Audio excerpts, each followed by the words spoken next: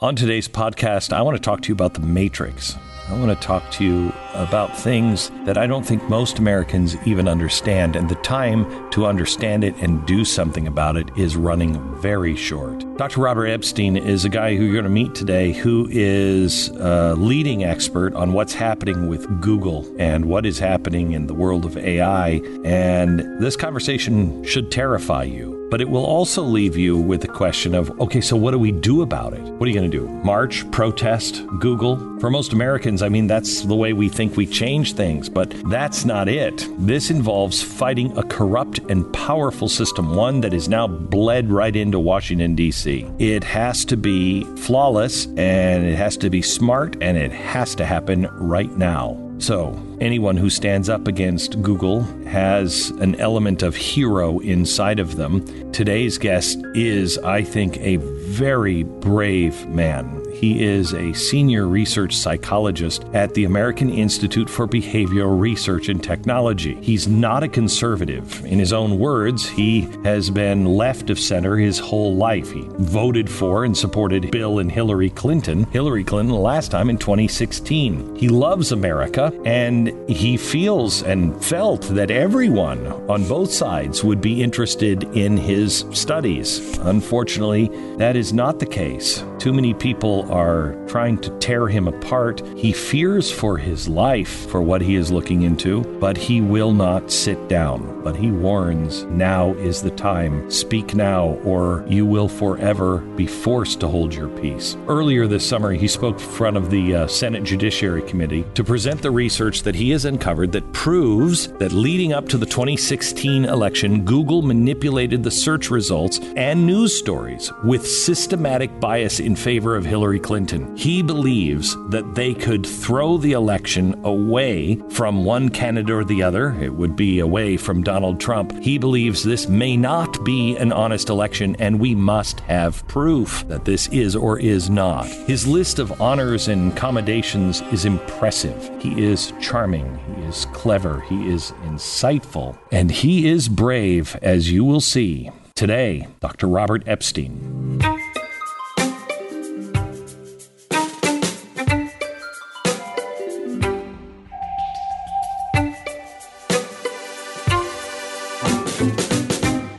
You're not doing any of your research for political purposes. In fact, you voted for Hillary Clinton in 2016 and would have reported on it if it was the other way around. It didn't matter to you, right?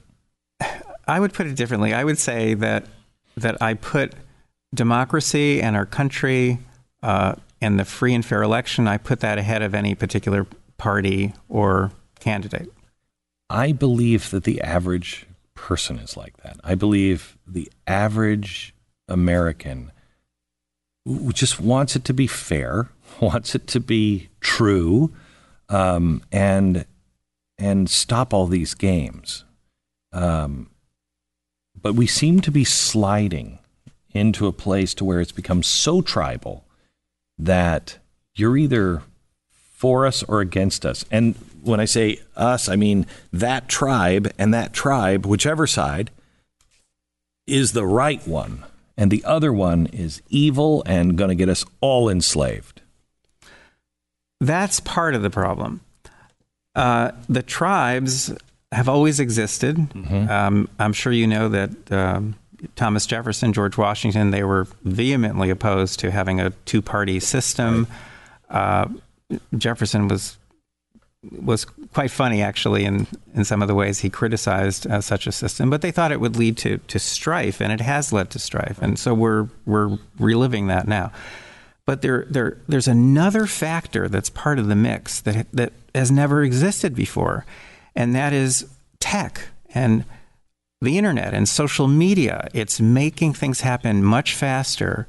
So wait, can I back up, though? Sure. I think tech has added the critical element before you add speed.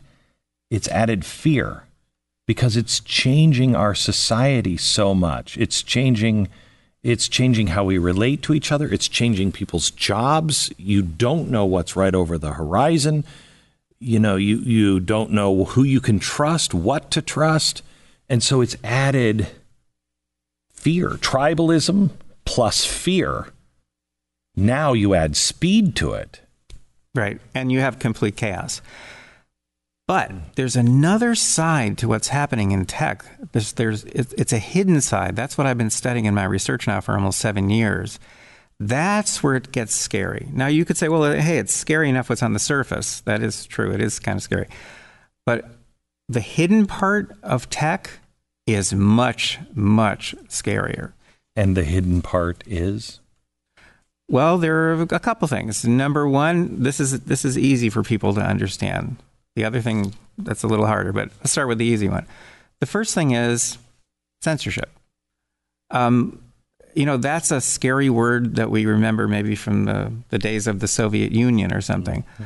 Except with tech, what that means is they're showing you news feeds. They're showing you answers to your questions. They're showing you search results. They're showing you all kinds of things constantly. And they have control over what you see and what you don't see.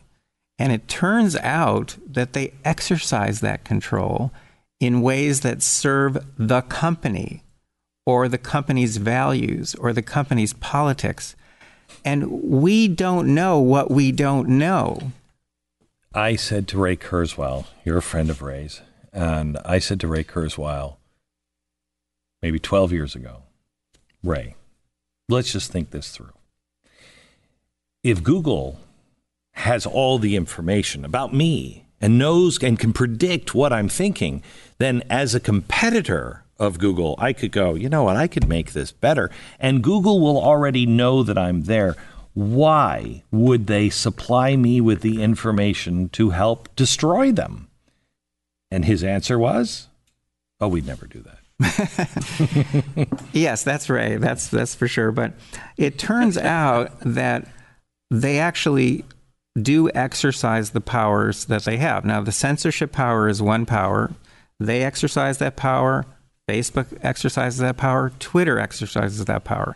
On Twitter, it's called shadow banning. It means you're Ann Coulter, let's say, who I know and I consider a friend. Mm-hmm. And Ann has millions of followers, and she sends out a tweet, and she doesn't get much response. And she begins to think, hey, maybe my tweet isn't reaching all of my followers.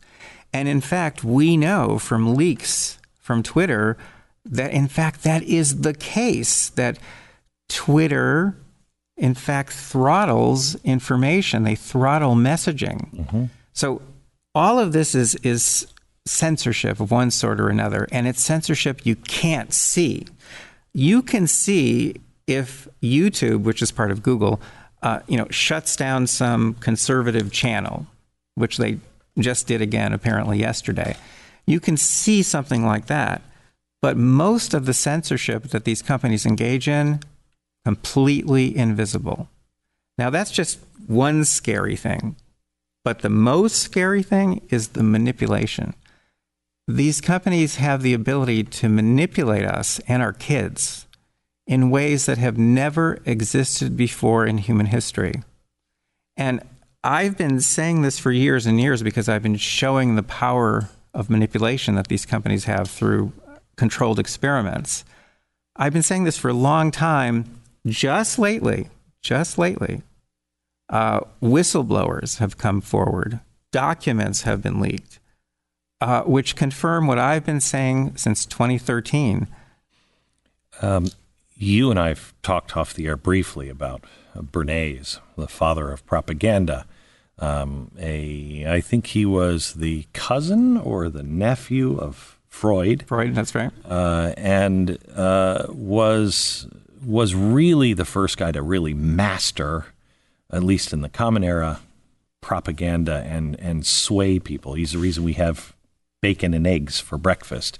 And everybody thinks, oh, no, that's always been that way. No, not until Bernays.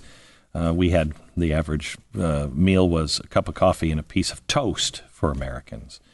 And you have been, your study includes that whole arc. Hitler said the reason why he lost World War I is because we had Bernays. World War II, a copy of Bernays' book was on Goebbels' desk when they finally entered it. He learned the lesson. What Hitler wanted to do mechanically at the time could not have been done. All of these things now can be done. And in some cases, you say they are being done. So, and at really rapid speed. So how much time do we have before a door is closed and you're in a cage? I think the door has closed. I think we're in the cage now. There's control and there's control. There's control like a stoplight that you can see, right? And then there's other kinds of controls that you can't see, but can still impact which way you're going to turn. And there's a wonderful quote that comes from a book called The Hidden Persuaders, published back in the 1950s, which is more or less as follows: an unseen dictatorship is possible, still using the trappings of democracy. Isn't this the difference between 1984 and Brave New World? No, this goes beyond both of those visions. That's pretty shocking to say. Well, sure, because in a dark way? Goes beyond in a dark way? In one sense, in a very dark way, because we're talking about techniques that have simply never existed before, ever in human history, that are made possible by new tech and made possible because a lot of the tech is controlled by monopolies. That was never part of the plan. That wasn't part of the concept that the originators of the internet had in mind. They didn't. No one envisioned. It was supposed to be the opposite. Yeah, the internet was supposed to be the great leveler. There weren't supposed to be these massive entities, Google being the largest, that could control so much of what happens on the internet. So there's a very dark side here in the sense that these new methods of controlling people are in the hands of a very small number of people. And those methods are being used. And we don't know it. Well, I know it, at least. Yeah, but the average, like this one, when people are banned on the internet, I just want to shake people and say, "Oh, how was the book burning today?" In Germany, when they burned the books, everyone knew what that looked like. They knew what it was. Now, when they just disappear, when you're shadow banned, when you're silenced, when you're depersoned, there's no rally, there's no uniform, there's no bright light in the sky, there's nothing to say to you, this looks wrong. You can so easily just move on and not even notice. But aren't we doing the same thing without knowing it? Let me explain one technique. For example, this will scare the pants off you. Okay. I don't know. You're coming to a profession. June 2016, a small news service released a video, and they posted it on YouTube, by the way, and they were claiming that Google made it very easy to get when you started to type in a search term related to, let's say, Donald Trump or a lot of other people, they would flash suggestions at you. So those are suggestions. You haven't even seen search results yet. They'd flash suggestions at you of all sorts, including negative ones. But according to this news report, if you typed in anything related to Hillary Clinton, you couldn't get anything negative. And I thought, well, why would they do that? Why would they do that? That just, things like that bother me as a scientist. So nudges you. It's more than a nudge. It turns out it's something amazing. What they're doing is amazing. So first of all, with my staff, we started checking this out to see if this was true. So we would type in Hillary Clinton is on Yahoo and Bing, and we'd get a long list of very negative search suggestions. Hillary Clinton is the devil, Hillary Clinton is sick, etc. And it turns out that's what people were actually searching for. That's what Bing and Yahoo were showing you in their suggestions. We type Hillary Clinton is on Google and we got Hillary Clinton is awesome. Hillary Clinton is winning. And that's all. Okay, so again, the question is, why would they do that? Why would they show you things, first of all, that no one is searching for? And why? Can I attempt an answer and see how far off I am? Yeah. I always thought, years ago, that that's what people were actually searching for. And so I feel like I'm out of touch. Oh, gosh, everybody thinks she's this. And so I feel, I feel separate, which I don't want to feel separate, but I feel separate and apart, like, oh, everybody believes this. Maybe I'm wrong. Is that anywhere close to why they're doing it? Maybe at one point. It's worse than that. Yes, it is. It is actually worse than that. In fact, I think when those suggestions were first started, I think it was just for convenience, to help you. Yeah. I think it was nothing more than that, and then it turned into autofill, exactly, and then it turned into something else, and it turned into something else, and what it's morphed into now is something really, really scary, because I ended up conducting a long series of controlled experiments on search suggestions, autocomplete it's called. And I'm pretty sure, based on the experiments, that Google is manipulating people's searches from the very first character they type into the search box. Now, if you kind of doubt that, then I suggest that you pull out your phone and you type the letter A into the Google search box, because there's a pretty good chance that you're going to see Amazon either in the first position, second, or third, or maybe all three. Why is Google trying to send you to Amazon? Well, it turns out Amazon is Google's largest advertiser, and it turns out that Google sends more traffic to Amazon than any other traffic source. These are business partners, and Google wants you to go there. But the experiments also showed that just by manipulating search suggestions, I could turn a 50-50 split among undecided voters into a 90-10 split. Wait, from the drop-down box or from the results? No, just with those. Just the drop-down box as you're typing it in? Well, because those suggestions, it's very likely people are going to click on one of those suggestions. Wow. And here's the key to it. The key to it is this, that if you allow a negative to come onto that list, then this process, which social scientists call negativity bias, kicks in. Right. It's also called the cockroach in the salad phenomenon. You've got this big, beautiful salad. There's a little cockroach in the middle, and all of your attention is drawn to the cockroach. Right. And you won't eat the salad. If they allow even one negative to come into that list, negativity bias occurs, and that negative suggestion draws 10 to 15 times as many clicks as neutral or positive items.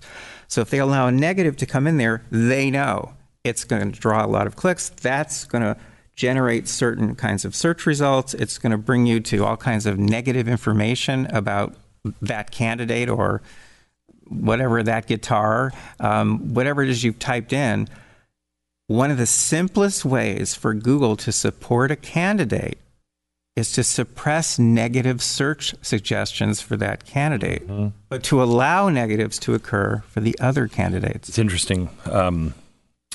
Donald Trump kicked off his re-election over the summer, and he was doing these massive rallies.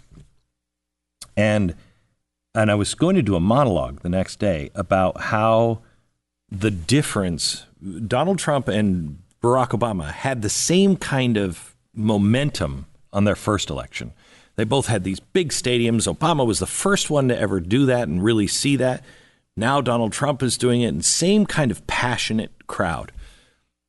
However, when Obama started to run a second time, I remember clearly his stadiums were half to a quarter full, and 75% of it was empty, and they quickly had to change. But I remember those images clearly.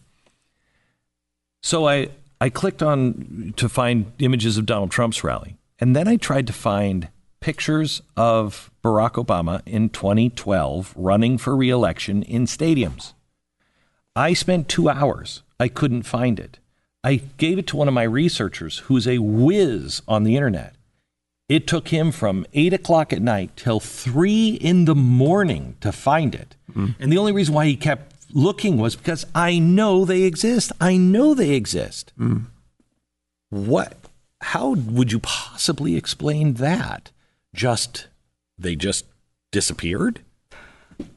Well, if you'd asked me this question a couple of months ago, I could have speculated, but now I can actually tell you, because a lot of documents have recently been leaked from Google, and the main thing I say when people ask me about them is, I told you so. Because I've been telling people for years about blacklists at the company, and it turns out the documents support every single thing I've been saying.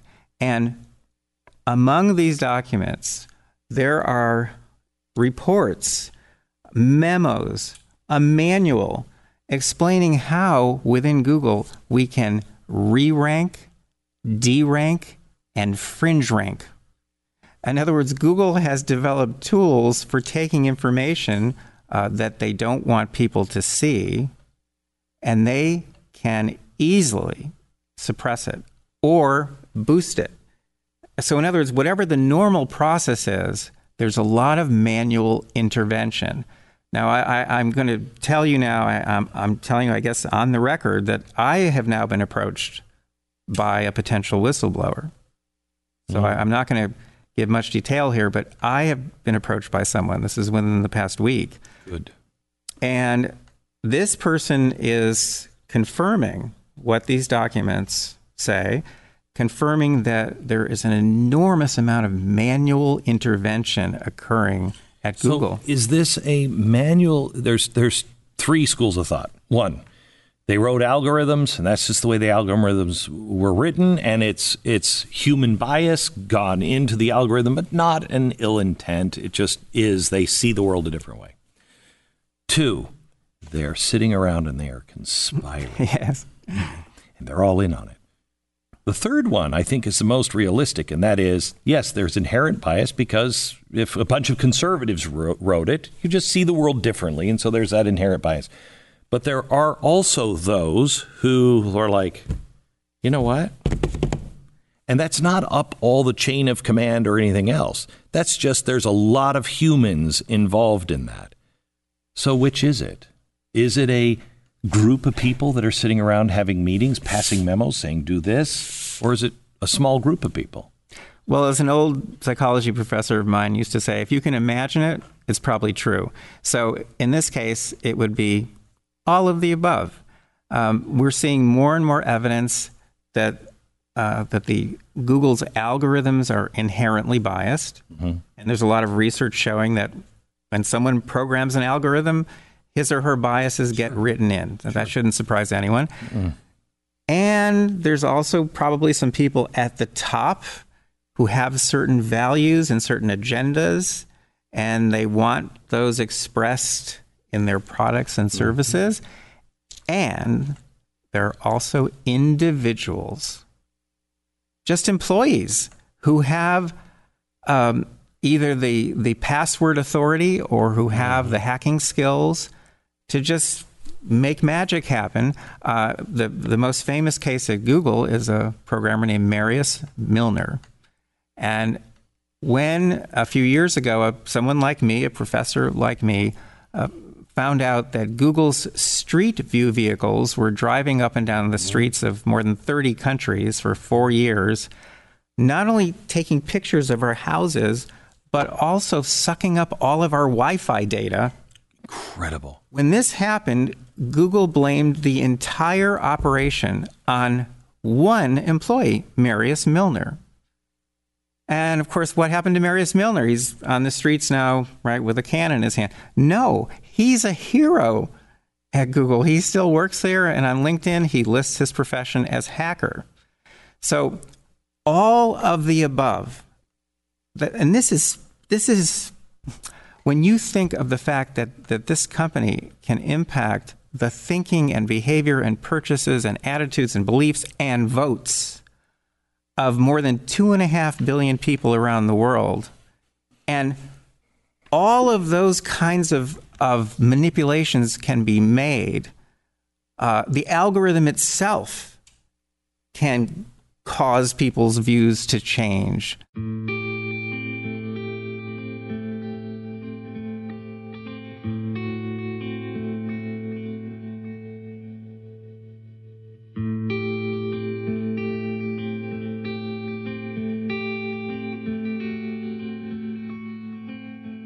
I'm writing a fiction book, and I need a Manchurian candidate. I need somebody to go and do something.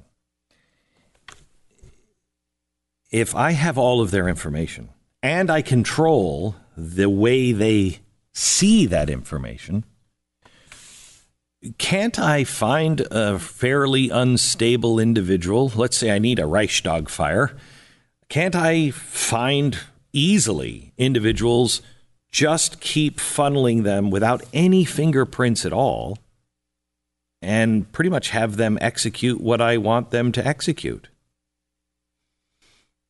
Well, as it happens, a senior software engineer at Google, whose name is Shumit Baluja, he wrote a novel that was all about Google, except it was a fictional version of Google, called The Silicon Jungle. You'll probably recognize that title because he was basing it on an early 1900s book, magnificent book called The Jungle, about Chicago in those days. But The Silicon Jungle is about a fictional version of Google in which all kinds of really bad things happen. Sometimes it's because some outside agency comes in and targets an employee and says to that employee, hey, can you help us with this? Mm-hmm. And the next thing you know, terrorist groups in the Middle East now have a list of 5,000 potential recruits for their efforts. And all that information is coming out of Google's data. So the answer is, not only is that possible, but here is someone who's been with Google a very, very long time actually telling you in fictional form, this is reality. So I read something about Amazon that really disturbed me. That Amazon does not see themselves in the future as a sales company. You know this? They're a shipping company. And that's how they want to be viewed in the future. That's their goal. But to become a shipping company, they have to be able to predict you at least 95% correct every time. So instead of going to Amazon and saying, oh, geez, we need milk, we need this, and, I really like those pants I saw the other day, all those things would arrive at your doorstep, and you would then just go, oh, wow, okay, wow, I was thinking about this, I was thinking about this, I was thinking about that, that's great. I don't know about that one, I'll send that one back. As long as they don't have more than 5% returns, that's their legitimate stated goal to do that. Now, how much are they getting from me, and how much are they saying, hey, have you seen these pants? Have you seen this? You want one of these. These are great. It's kind of like when you're looking for a car, all of a sudden you start to see all these. You're looking for a white car. All of a sudden you notice all these cars are white.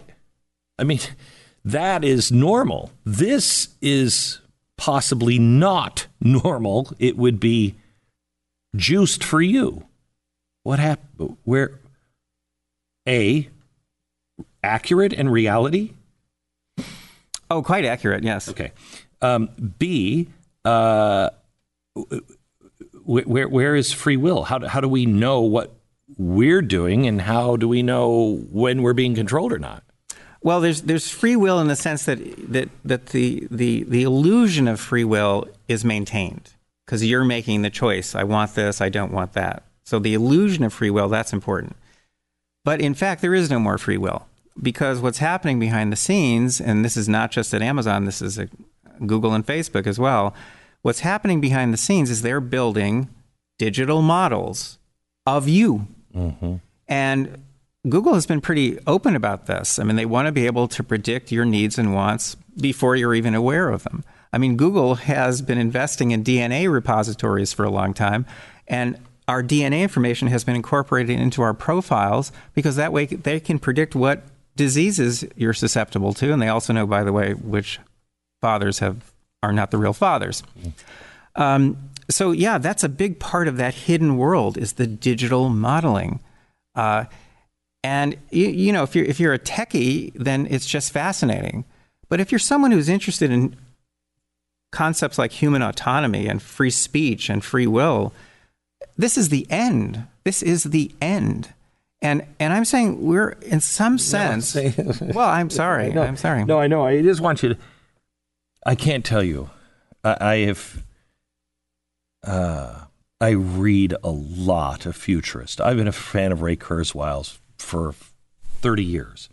And I've been saying this for so long, and it has seemed like science fiction to everybody.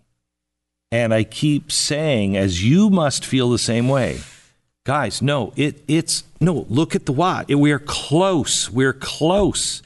And now for people to start to just be going, now, wait a minute. It's like, when did this happen to us? Oh, I don't know, 10 years ago. 10 years ago. So I'm sorry, I'm frustrated. But when you say, I want you to repeat, you said, free will, this is the end. Explain that. If you're an average American adult, Google has the equivalent of about, it's hard to even say this because people don't, okay. Google has the equivalent of about 3 million pages of information about you. They know much more about you than you know about yourself. And they're using that information not just to make sure that their vendors can sell you products.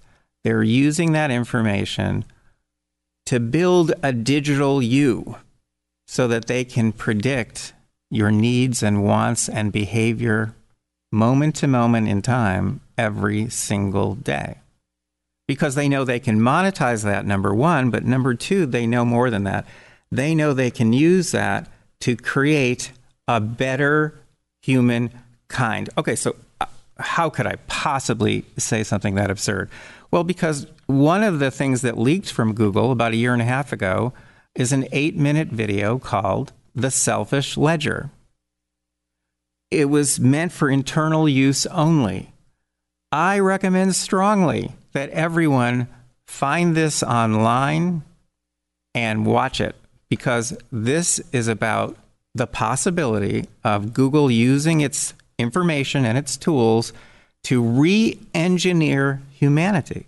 And it even mentions, according to company values. Oh, dear God.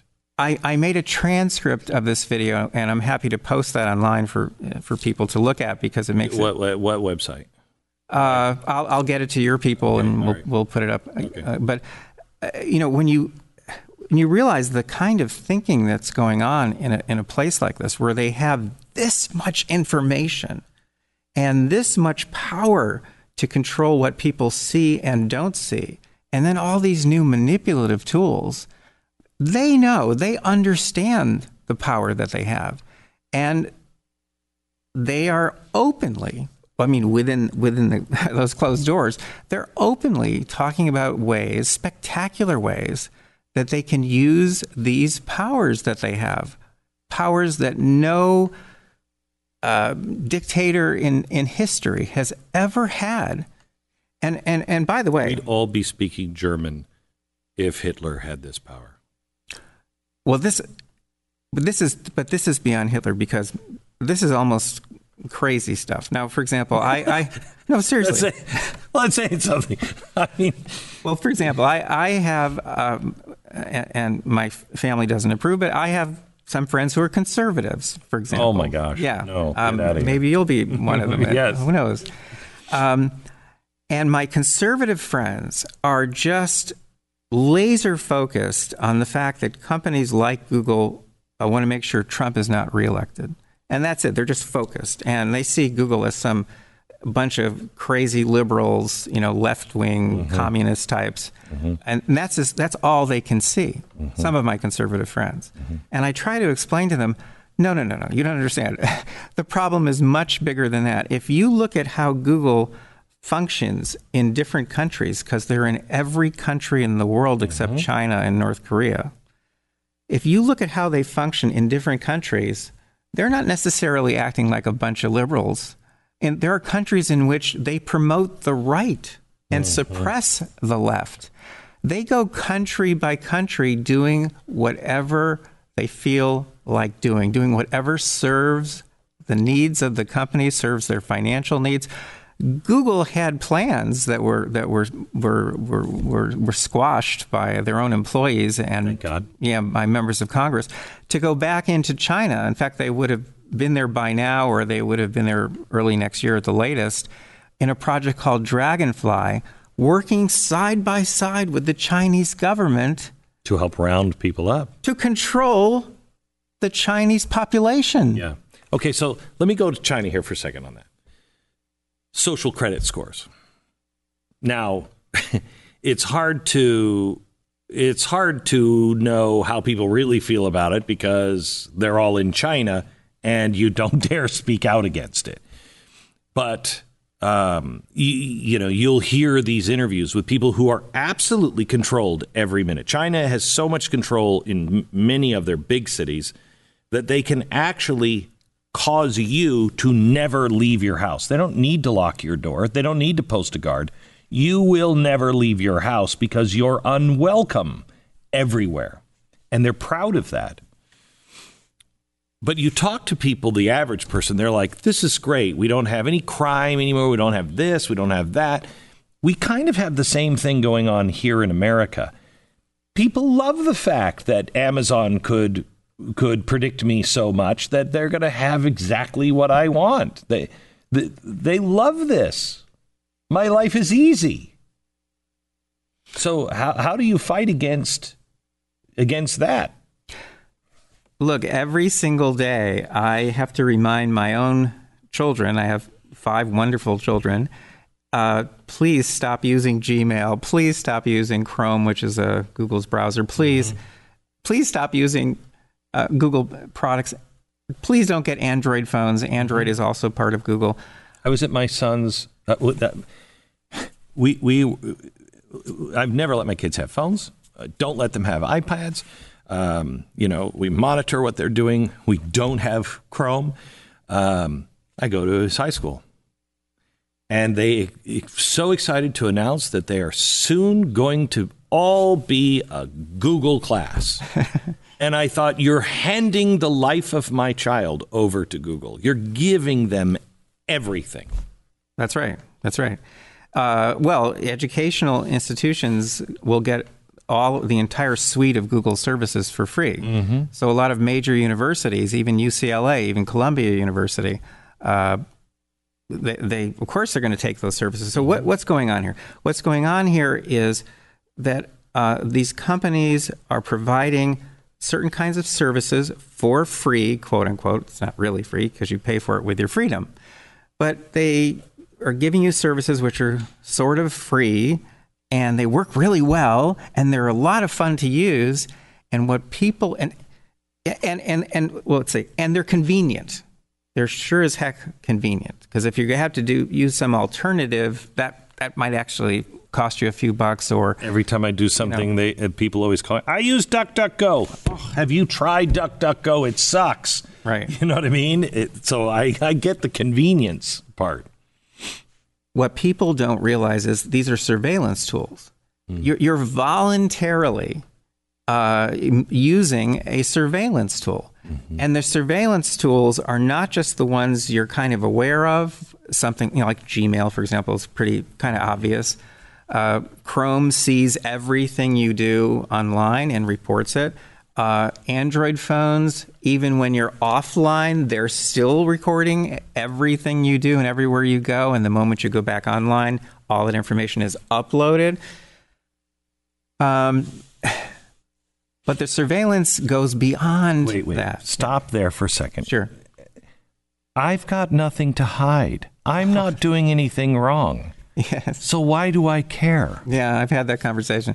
Well, first of all, everyone has things to hide. So you can tell me when we're off the air. Give me a sample.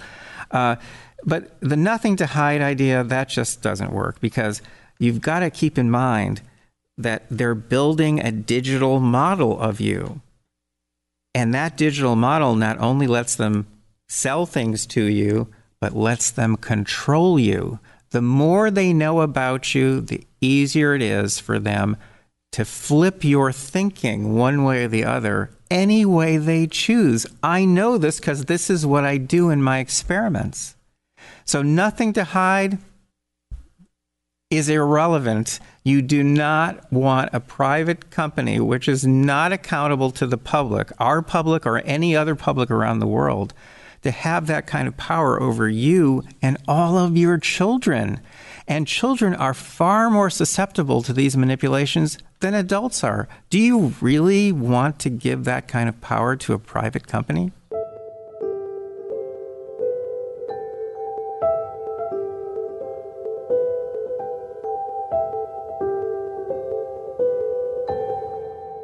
This is so overwhelming for the average person.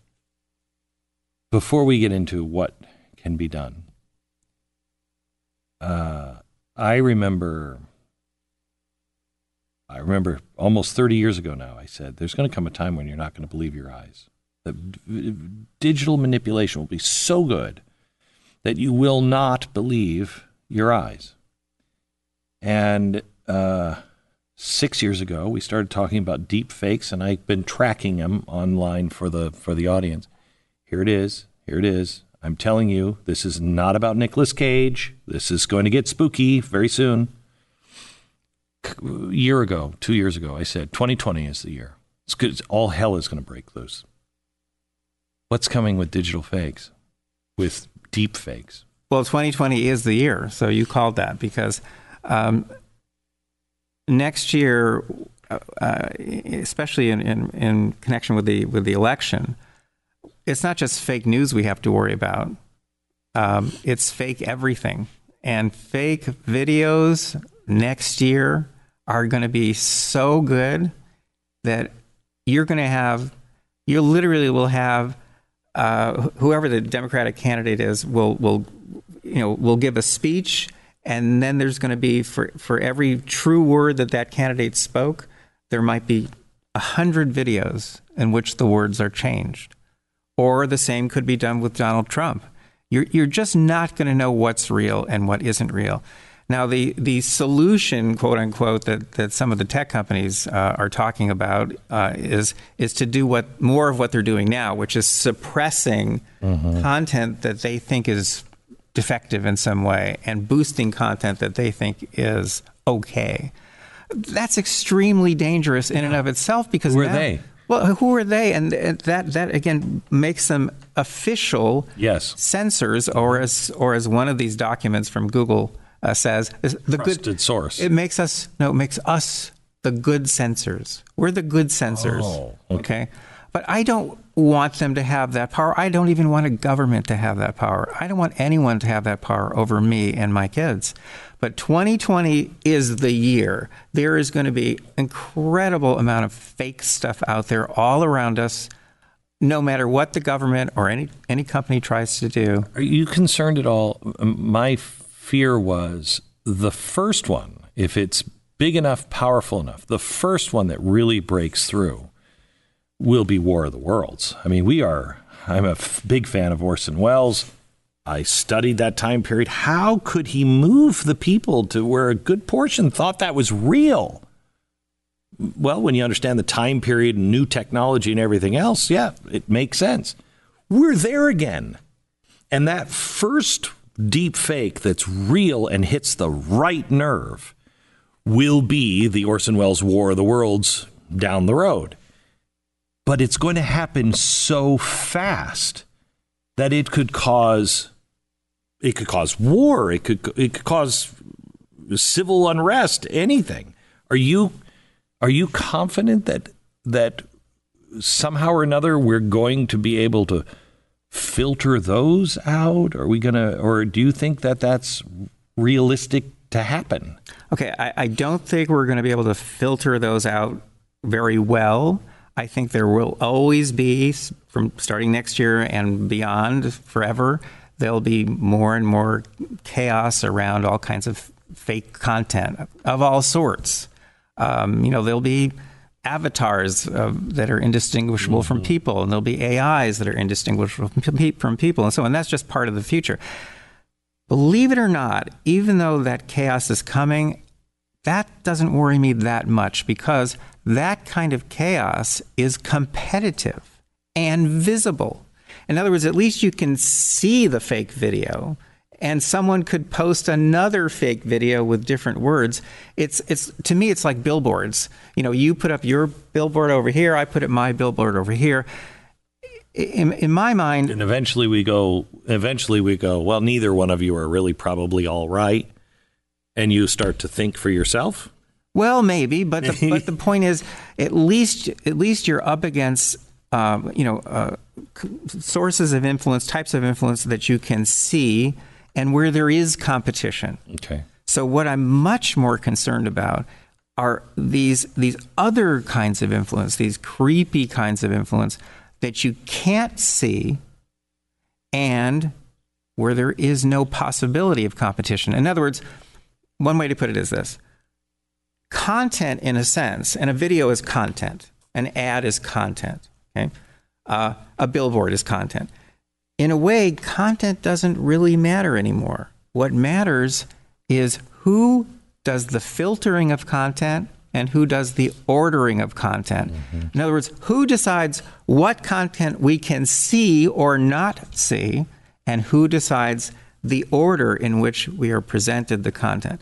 Now, when you get to filtering and ordering, you're back to Google, number one, to a lesser extent Facebook, and to a much lesser extent Twitter. And you're back where we started, which is we've got some really dangerous companies with all kinds of power that they should not have. So I know you are trying to set up a monitoring system, and you need $50 million. So if anybody is watching this, you happen to have $50 million, here's where you should write your check.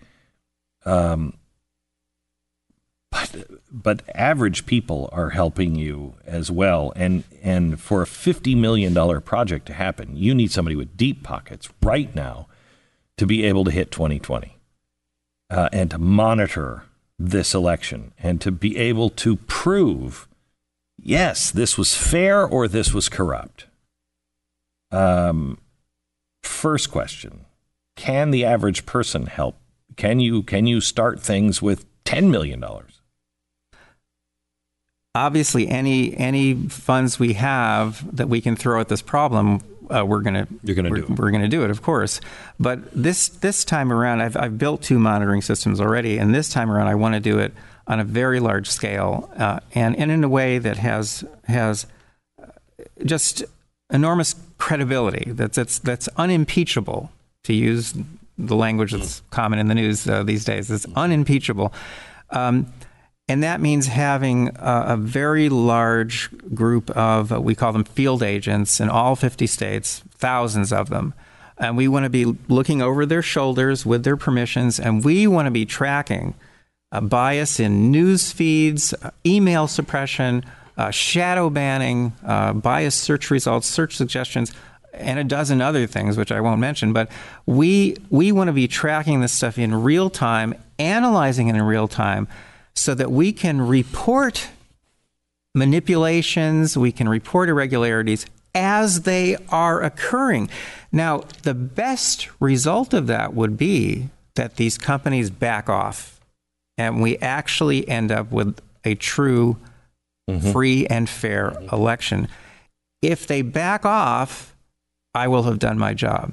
If they don't back off, I think the repercussions will take these companies down. I think that we'll get serious. If these companies continue this nonsense after being exposed over and over again, with a very, very, very large, highly credible system of monitoring, if they don't back down, I think we're going to see fines that go through the roof, and we're going to see actual penalties and probably criminal prosecutions. So let me rephrase the question that I asked Ray Kurzweil. Let's say I was going to build a system to monitor Google, Ray, and you knew what I was doing, and you knew the people because you have information on everyone. You know the people who I am monitoring. What would stop Google from just making sure those people's algorithms are clean? Well, that's why when we built these systems in the past, we had to do what the Nielsen company has been doing since 1950.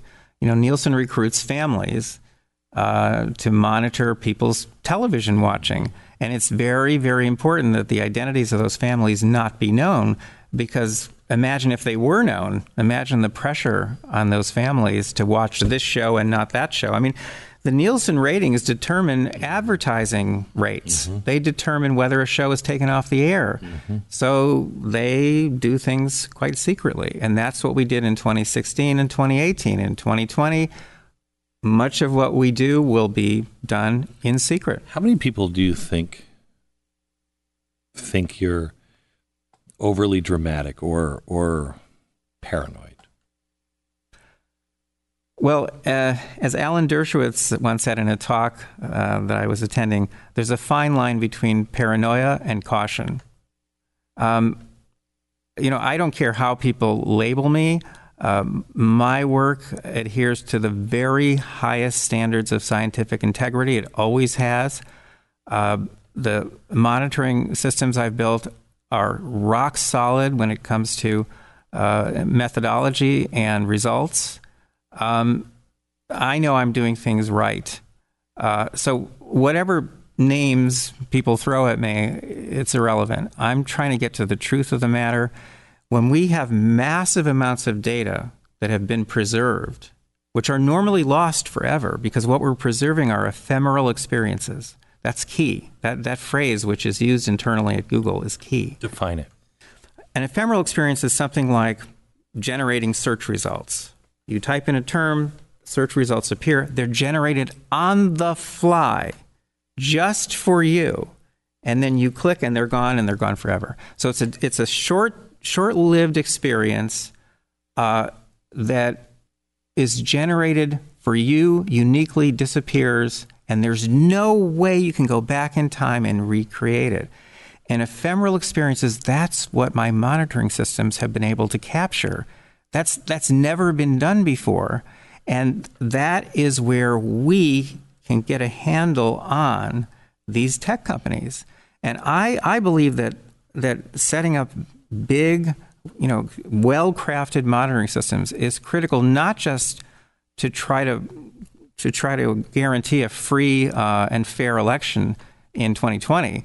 I think these systems are our protection against the misuse of technologies moving forward into the decades that follow. I mean, I think this is how we protect humankind from technology, is with monitoring systems. Why isn't DARPA? Why isn't the Pentagon? Why isn't this is to protect and to preserve the Constitution of the United States and its people's freedom? Why isn't the government backing this? Why could I get money for turtle tuttle research, but not this? Glenn, I have to say, in all honesty, I've been wondering that myself. One of my contacts in Washington says, well, maybe they are doing it and you just don't know. I mean, that could be. What was the phrase you said? If you can think it, what was that?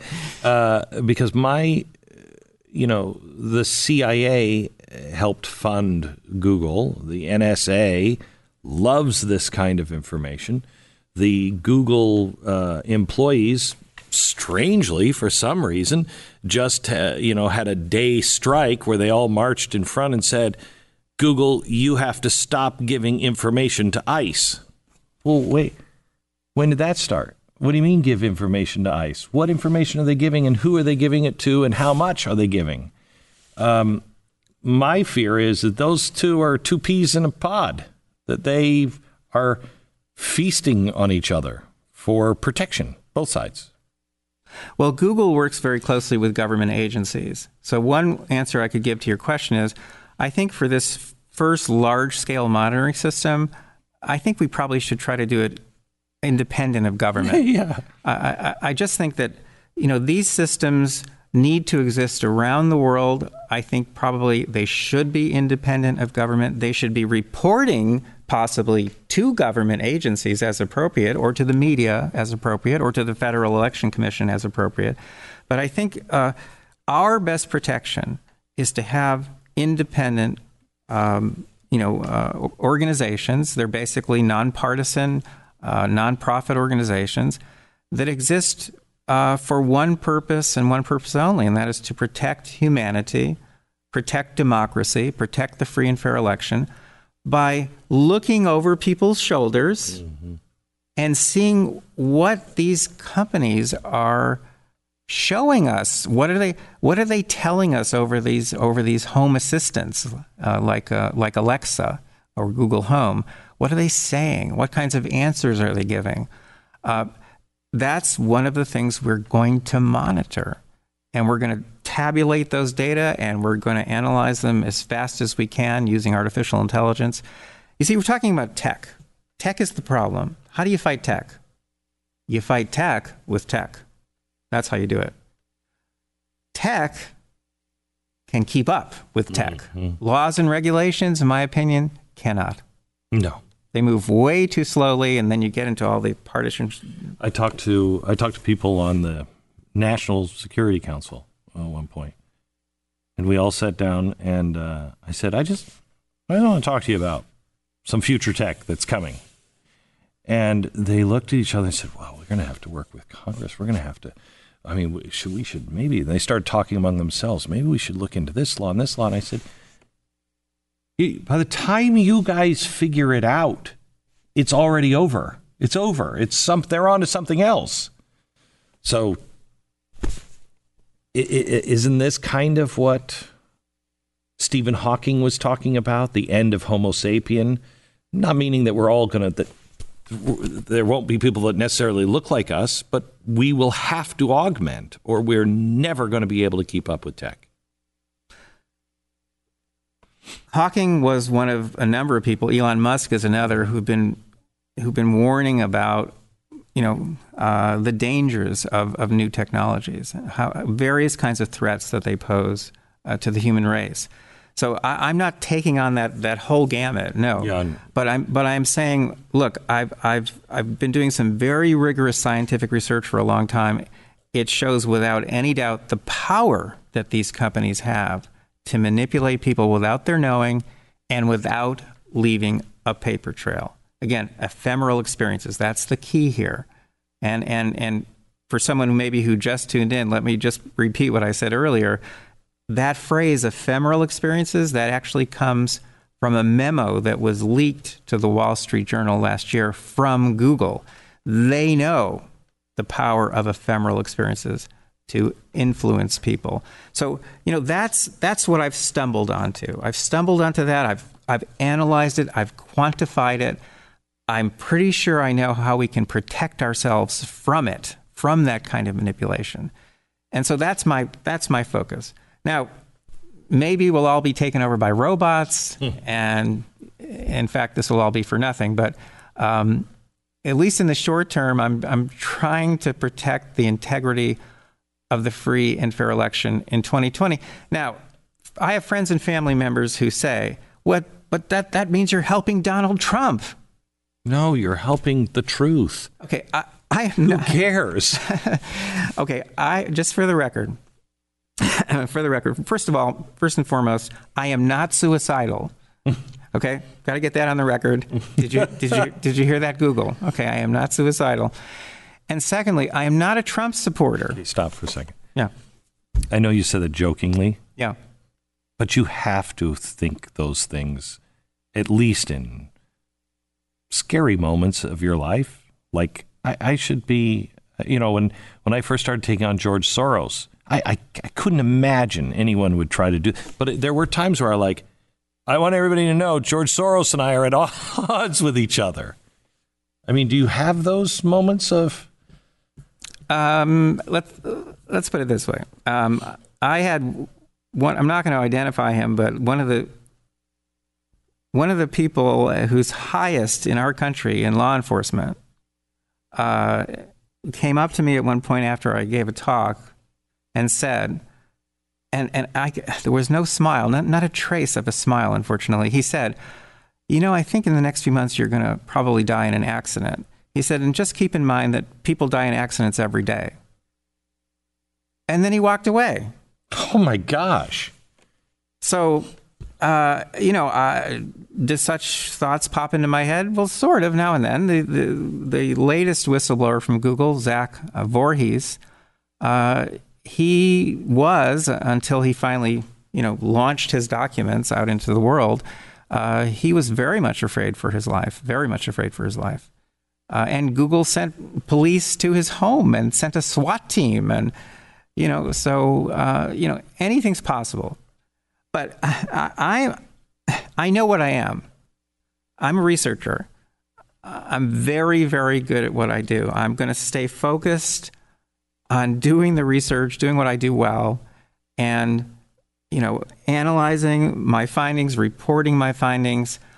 I'm going to do this whether it helps Trump or not. I just don't think that's an issue that we should. Thomas Jefferson said, in the end, you have to trust the American people. They will make a mistake, but in the end, they'll figure it out and they'll correct that mistake. It's not for us to decide. To me, that is the problem with the early 20th century progressive. I know better. Who are you to say you know better? Let people figure it out. People will figure it out, and we're going to make mistakes, but people have to make the choice. Not an algorithm, not a company, not a dictator. Well, that's again where I'm digging in, because if we have no monitoring system in place, let's just talk about that possibility. If there is no monitoring system in place, whether it's mine or DARPA's or whoever, if there's no monitoring system, no one turns the switch and turns the system on so that we can look over people's shoulders and see what these companies are showing them and preserve those ephemeral experiences. If we have no such system in place in 2020, we will have absolutely no idea why whoever won the presidency. We won't have a clue. And I can tell you this without any doubt, millions of votes will have been shifted by big tech companies without our understanding what happened and without us being able to go back in time and figure it out.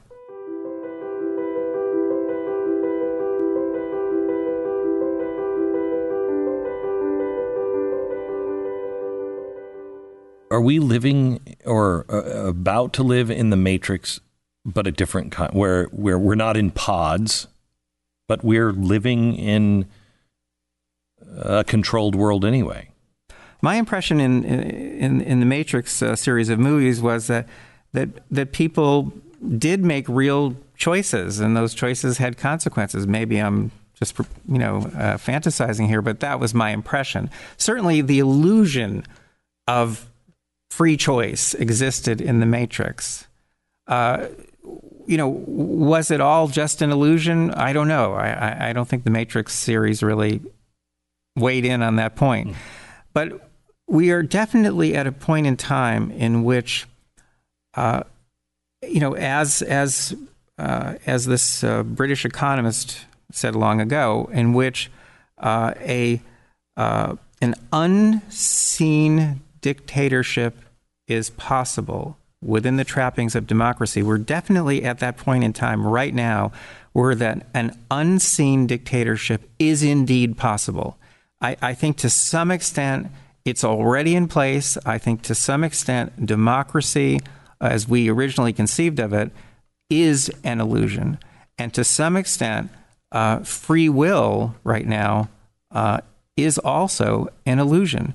We're being nudged, but not just in the sense that Professor Thaler outlined so brilliantly, but we're actually being pushed and shoved. I mean, by forces that, in some sense, are all subliminal. I mean, you cannot see bias in search results. You can't. Yeah, you can't. Like, I remember when I was a kid, and there was this big thing about subliminal editing. And you could slow the tape or the film down, and you could go, that frame, right there. This doesn't have the film. You can't look at the frame. It's gone. Well, normally it's gone. In 2016, I preserved 13,207 election-related searches, and was able to capture the web pages, in a sense, slow things down so we could go back and analyze it. 2018, I preserved more than twice that information. 2020, I want to be able to preserve millions of searches. And what were the results in 16 and 18? In 16 and 18, both times, I found very, very strong pro-liberal bias in all 10 search positions on the first page of Google search results, but not on Bing or Yahoo. So that's important. The other thing that's important is the statistics. So we're not going to do a statistics course here, but let me just tell you that our results were significant, not at the 0.05 level, which is a kind of generous cutoff that's often used in research, but at the 0.001 level, meaning the chances that we got our results by chance alone were less than 1 in 1,000. Wow. I'm kind of at this place to where I kind of found myself when I heard about ISIS taking slaves. And I thought, what am I doing with my life? How do we even help? Where's the government on this? And then I realized, you know what? We don't need the government to do those things. That's up for us to do. And we raised about $26 million and saved about 30,000 people, moved them out of the area, rescued some slaves. And I kind of find myself in that same thing with you. Would you write a compelling letter to my colleagues? And I'd like to send it out to every broadcaster and every podcaster that I know. And I'd like to see if we can coordinate a podcast day, week, whatever it is, because I think the American people, our footprint is 20 or $30 million, 30 million people in a month. We can hit 50 million pretty easily in a week if we would work together and if everybody gave $1. If some people gave $10, we could hit that quickly. Would you be willing to write that letter that I could send out? If you twist my arm, sure. Yeah. I think you are an extraordinarily brave man. I know a little bit of what you have faced, and the temptation and probably the conversations with your family and your wife. Honey, is it really worth this? And the answer with you is yes. And I am deeply grateful, and my children will be deeply grateful for your research and what you have had the courage to stand and say. Thank you.